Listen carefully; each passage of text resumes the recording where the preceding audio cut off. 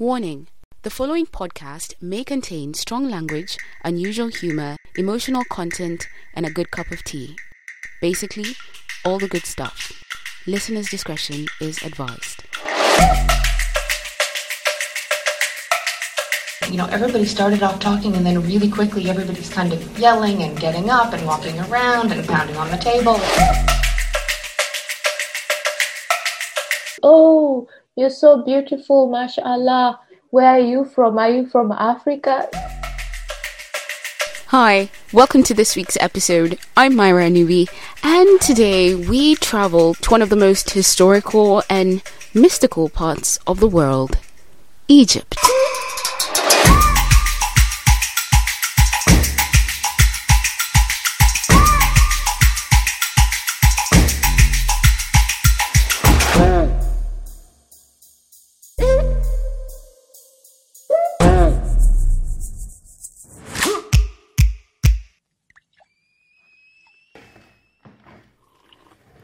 I am sitting at the kitchen table. I'm drinking a beautiful hot cup of tea. The strange noises in the background is my partner, Martin. He's working from home and he doesn't know how to talk low. It's very sunny and beautiful outside, the beginning of spring. But I can't dare go outside because I just checked the temperature is like -1 still. I have two favorite seasons, spring and fall. Fall is because of all the colors. It's because, for me, it's more like it's a warning. It's going to be so dark. It's going to be so horrible. So enjoy this while it lasts. I always enjoy fall, autumn more than summer. Summer is just meh, especially if you're from Kenya. It's just any other typical day. Vanessa is one of my oldest friends. She's as honest as the day is long and is a strong, independent woman with a bucket full of memories that she's happy to share with us today. I met Myra. We were in high school, or maybe we had just joined high school. And we had this little club in church called Club at 12. And that's when I met Myra. Yeah, we lived quite close to each other in Nairobi terms. And Nairobi West, there's so much chaos. We lived next to, back in the day when everything was on DVD. So music, movies, series, everything. So there was this guy who ran a shack and he pirated everything and he would play reggae. Like no one can stop reggae. Morning till morning. Nobody can stop reggae, 'cause reggae is strong. It was loud, lovely, there's a Mama Mboga right next outside your gate. Everything is so accessible. There's an Uchumi supermarket 200 meters from your gate. I really love Nairobi West. Unfortunately, our long friendship is probably the least interesting thing that Vanessa and I have to share today. Vanessa has lived and worked in Kenya, Egypt, Dubai, and also spent some time with the United Nations World Food Programme in Gambia. With a master's in medical science and global health, she's currently one of the coordinators at the Swedish Network for International Health. I'm currently living in Sweden in a town called Halmstad, and it's basically a port or recreational city, perfect for tourism and those people who like the beach or golf vacations. And it's, sprinkled with a dash of culture and all that stuff. And this beautiful city has a beautiful river that runs across it called River Nissan, like the motor company. And along this river, guess what? There's a Pablo Picasso sculpture called The Female Head. That's basically the first sculpture of Picasso I've seen. The female head is a representation of Jacqueline, Picasso's wife. It's the world's largest Picasso sculpture, going about 15 meters high, and it's been crafted by concrete. It is a... Wait. Let's go back to Egypt. The first time I was ever on a plane, like on an international flight, was 2014. So I went to Moi University, and Faculty of Health Sciences, they had this program called elective program where, students would be selected to, pursue an elective program in whatever they are passionate about. It's just, like an attachment, but then it's abroad. So depending with your grades, some would go to the US, they would go to like Providence Teaching Hospital, some would go to Johns Hopkins, some would go to Sweden, like Linköping, and some would go to, a region like the African continent. They would go to South Africa or Egypt or anywhere you want to go. I was selected for Alexandria. So I got the opportunity to go to Egypt. I basically expected a desert, like middle of nowhere desert, clueless. Because in my head, I was a little bit naive. So, like people who generalize Africa and they would just be like, oh, I'm going to Africa, but they don't specify where exactly. So for me, I had this sort of ignorance that civilization lied in Cairo. So Alexandria is, far-rich and, maybe it has beautiful beaches and all that stuff, but then it's probably in the middle of nowhere. Egypt is a transcontinental country and is considered to be the cradle of civilization, with outstanding early developments in agriculture, writing, government, and urbanization. It has a rich culture and a large population with more than 100 million people. Its heartland, the River Nile, is home of one of the earliest principles of civilization. It is one of the most popular tourist destinations in the world, drawing millions of people to their enchanting beaches and breathtaking pyramids every year. So I approached Egypt with so much caution. And I remember I had a conversation with my grandma, bless her heart.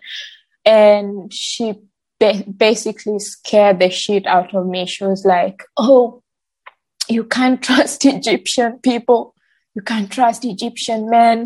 They will lure you with nice things and then you will find yourself dead in the desert. And I'm, a 20-year and I'm a 20-year-old girl who's never traveled, outside Kenya. And there was so much fear and apprehension.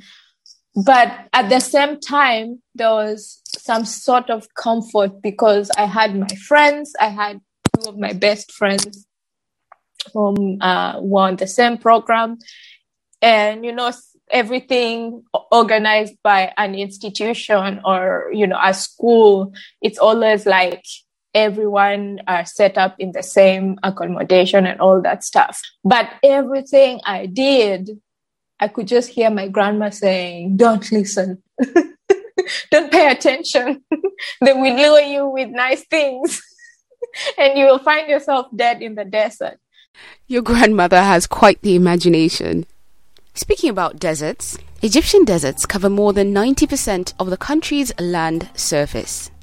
Their culture, food, and lifestyle are heavily influenced by their religion and history. It can be quite intimidating, especially for someone who had never left home before. Oh, Western is so beautiful.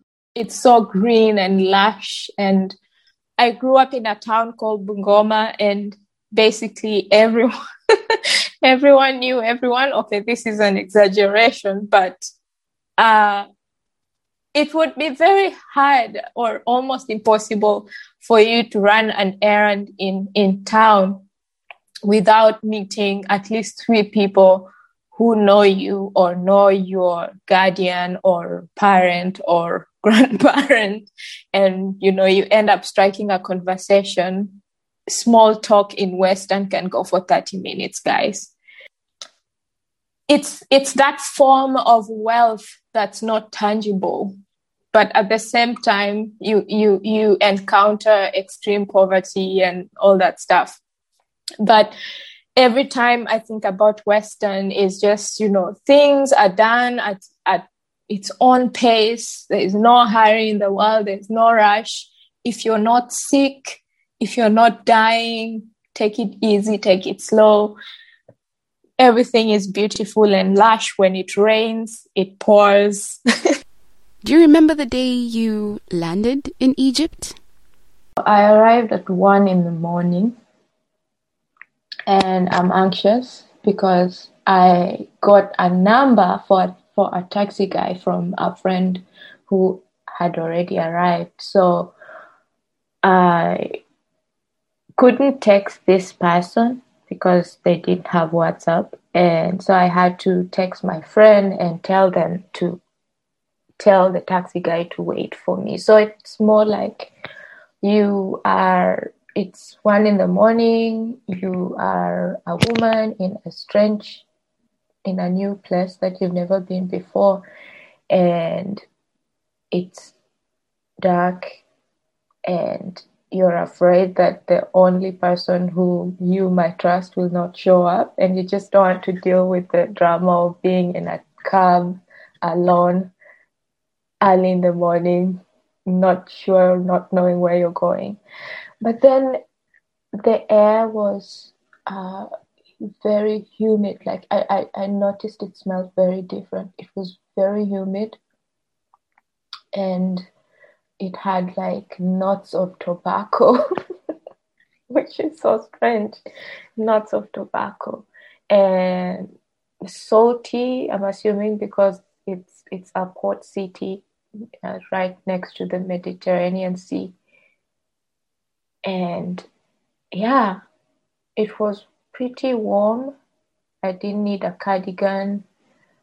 And as soon as, I got cleared by immigrations and I'm walking outside, hoping for the best, and then I see a weird middle-aged man with my name on a piece of paper. I've honestly always wanted someone to hold up a card and pick me up at the airport with my name dressed in a suit. I came close on one occasion on a work trip with my boss, but unfortunately they had his name on that white card as opposed to mine. I know. One day. Yeah? I'll come see I'll be you. waiting for Please you do at that. the airport in a suit. He was so polite. He carried my luggage, put it in the cab, and drove me to the door of the hostels where we were staying. And he did not leave until someone came to pick me up. I thought that was really, really kind. Things like chivalry and just basic manners are very common here. Driving aside, everybody seems to forget their manners when they're driving. But really, in personal interactions, I find people to be very polite, very kind. People open doors for me all the time, give up seats. Let's take a short break now. But after this, I'm interested to find out how Vanessa, a feminist, navigated living in Egypt, a place where religion defines different rules for men and women. If you're planning to visit, you'll want to hear this.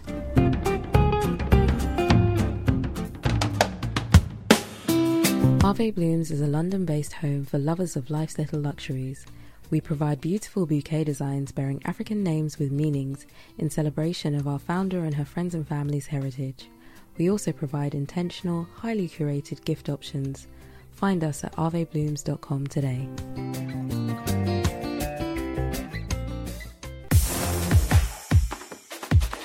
Hi, my name is Myra Nubi, and welcome to Almost Diaspora.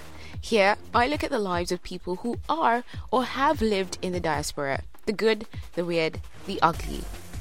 I'm a Kenyan living in the UK, and I'm excited to take you all around the world and explore some crazy truths about living in another country. Everybody know that they kill it. Catch me every Friday with a new episode and follow us on Facebook, Twitter, and Instagram at Almost Diaspora. Go ahead and send us an email with your questions or suggestions on the email almostdiaspora@gmail.com.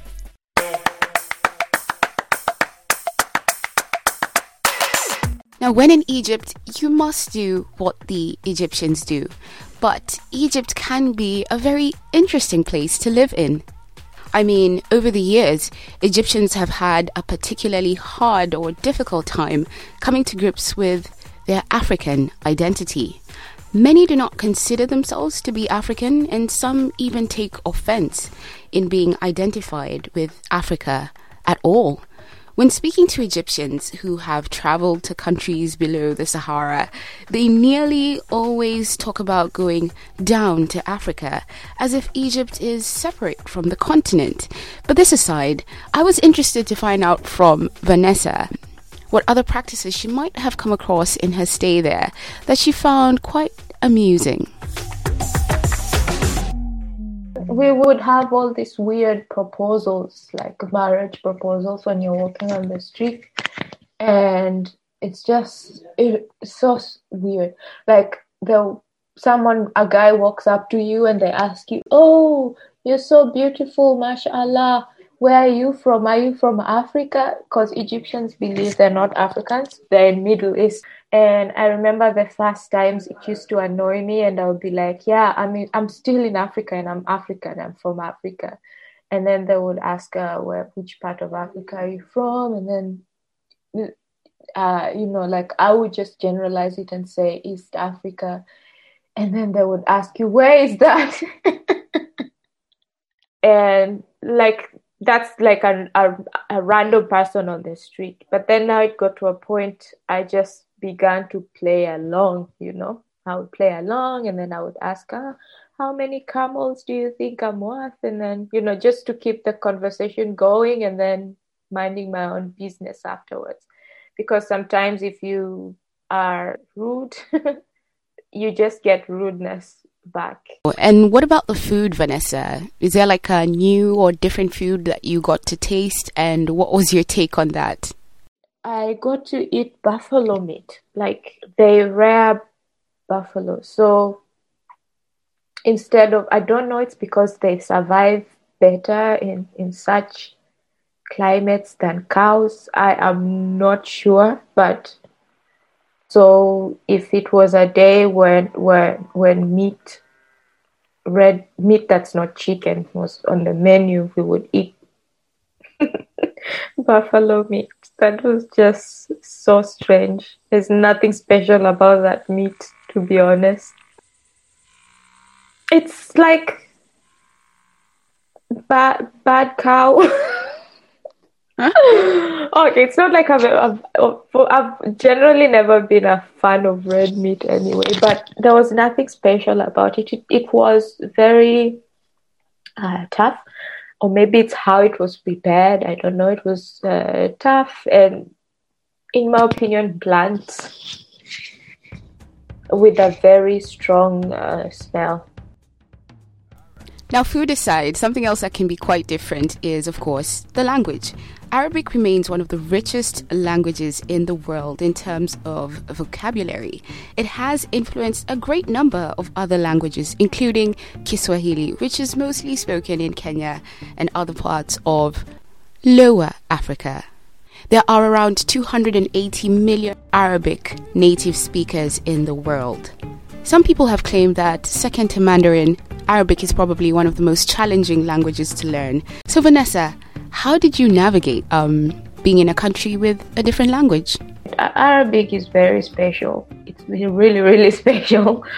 But if you understand Kiswahili, you can get yourself to the market. You can get your bargains right with no English involved. So I think we had an advantage for being able to speak and understand Kiswahili, because very many Swahili words were borrowed from Arabic. I think most Egyptians are used to living life at a higher volume than we do. I grew up in New England, and I mean, it's not like everybody was super soft-spoken in my family, but the typical Egyptian family is quite boisterous. If you picture the Sicilians and the Greeks. So my Arabic wasn't very good, and when I started going to Temer's family's house for meals and gatherings and things, I noticed that any gathering, everybody started off talking, and then really quickly everybody's kind of yelling and getting up and walking around and pounding on the table, and I'm thinking everybody's fighting, and they weren't. It was just everybody was pretty enthusiastic to get their point across. Pretty soon I learned to yell too, and that solved that. When you're in a foreign place, knowing your numbers is very important so that you don't get ripped off. I can count from 1 to 10, and I can count tens. Like 1 is Wahed, 2 is Adnan, 3 is Talat, 4 is Arba, 5 is Hams, 6 is Sita, 7 is Saba, and so on. And then 20 is Eshrin. It sounds familiar. It does. And, it sounds like Swahili. Expensive is Gali. Yeah. Speaking about expensive, how expensive or how affordable was the lifestyle? We found it pretty cheap. We spent most of the time shopping. You won't believe this. We spent most of our weekends just shopping and buying pieces that, these really tiny, cute pieces that would be really costly in Nairobi and Kenya in general. Food was very cheap. Grapes, I was eating grapes all the time because they basically cost nothing. Without diving so much into tradition, how was it for you as a woman? Women have different separate cabins from men, and the female or women and children was always the last cabin. Oh, yeah, wow. that was just driving me crazy. You can't walk on a street if you're a woman on a street that has men sitting like along the street. So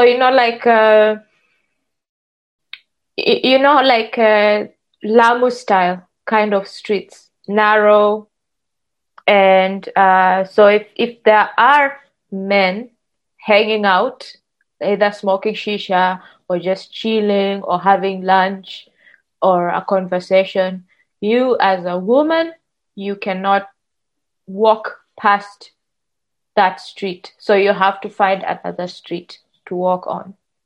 That also drove me mad, and because I hadn't known this, I learned this the hard way.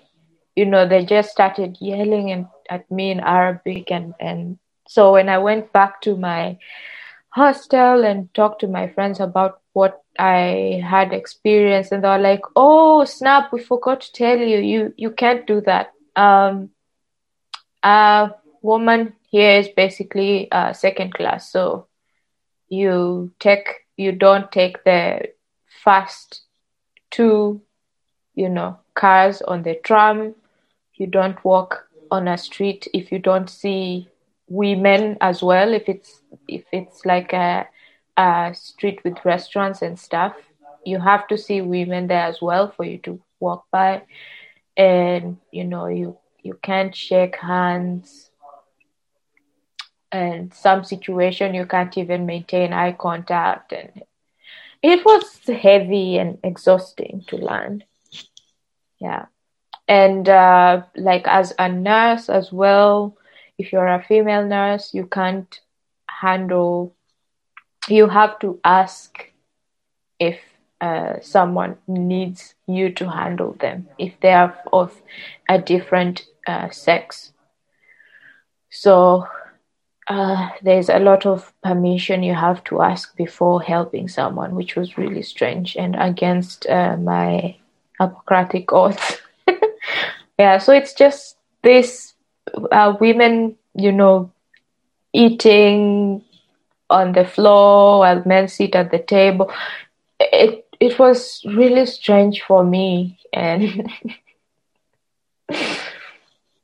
and I'm just happy that where we lived, we were a bunch of students, so we didn't really give a crap about all that. But when you're outside, you do what everyone else is doing. Oh, and you can't wear a bikini on the beach. You just can't. So I never really had fun on those beautiful, beautiful beaches. Had you carried your bikini? Of course. And they had private beaches where you pay a crazy amount of money, but then they're like women only, kind of vibe. So it's only exclusive for women, and then you can be however you want. But also that's just for that particular city, because I know there are very many touristy places in Egypt, like Sharm el Sheikh, for example, where you can just be yourself, but it was too far from Alexandria, and we just thought it was kind of too exorbitant for us on our student budgets to go for a holiday there. Finally, I really would like to hear your experience the pyramids. Do you remember how that was for you? I was more so excited about the pyramids. I'm that basic. The pyramids of Giza, and just I've always been fascinated with Egyptian history. I'm actually looking at like fridge magnets that I collected from Egypt. We took a train from Alexandria to Cairo. It was such a beautiful ride. And then we arrived at Cairo. It's an extreme sport being in Cairo. Like just being a pedestrian is such an extreme sport. They don't follow traffic rules. The traffic is unavoidable. You would rather just walk, but then it's so hot outside, so it's that balance in between. They have metros as well, but then like at the metro stations out there, it's so hot, And we had a nice tour guide, I can't remember his name, who took us to Giza, which is quite a ride from Cairo. So you ride into the desert and it gets hotter and hotter and hotter. And then we arrived there. Some of us wanted to ride camels and horses. And I remember as soon as, like when you're driving towards the pyramids, they just keep getting bigger and bigger and bigger. Those things are massive. They are massive and extraordinary, to be honest. I have never seen massive blocks, and I kept, the question that kept running through my head is, how did they do this? They're just extraordinary and massive. And went into some, maybe I can't remember if it was all or one. They're really cool inside, like cool from the heat, and took shit tons of photos and rode our horses back to the main road. And then as soon as you sit down and it's calm, then I just felt like my face was pulsating. And yep, I had blisters on my face. But it was a beautiful day. I will definitely go back. That's I'm not done. Kenya, Gambia, Dubai, and now Sweden. I look forward to having you again. Thank you so much for all your insights about Egypt and sharing your experience with us here. Thank you, Myra, for having me on your podcast. Thank you. And of course, thank Martin for us, because he's indirectly been part of this episode. Yeah, I gave him a gag order. So here are the top tips. Despite your personal beliefs, it's always worth considering other people's cultures and traditions when you are in their environment. 2, new place, different language. Try at the very least to learn your numbers, 1 to 10. And 3, don't take every marriage proposal seriously. And of course, keep listening to this podcast.